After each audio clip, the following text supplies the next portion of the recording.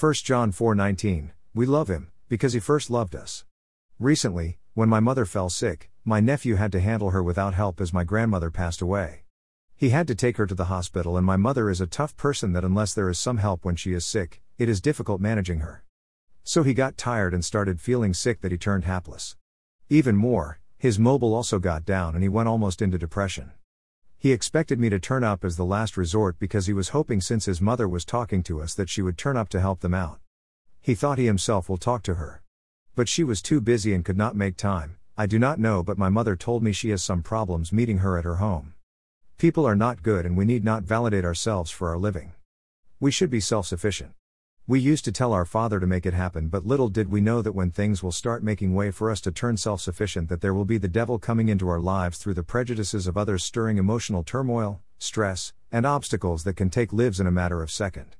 God is good all the time and he gives us unconditional love. I still remember the retreat when we had in our college. My best pal got to sit next to me, I suppose. But not the boys. We got separated. But the pastor or the professor from another college who conducted the retreat really enjoyed it when I blurted out the word unconditional love that God gives us over the different perspectives of the prodigal son parable.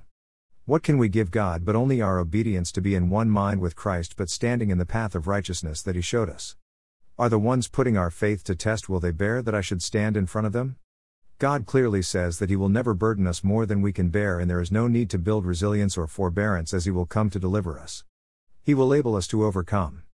And he does not put us to test and temptations, but is Satan, even in the name of God. This is why they always say Satan preaches gospel, and Jesus has given a reply to Satan already. The word also says, do not use God's name in vain. Let us learn to share the unconditional love, at the least the one that we will have for our dear ones on earth, to God, that we will not blame him like how we do not blame our dear ones for their loss or any tribulations that we face, but keep trusting on him and persevere in this good fight. Dear Lord, Almighty, bless this day and the days to come. Bless all those who wish me well, those who don't accept to treat me inhumanely, and those who want me to live a good life.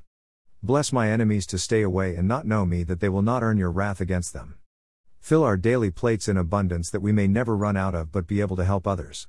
Provide us with long-lasting, good, and safe roofs and clothing. Thank you for what you have provided today. Deliver us from all evils, specifically, that are of this day.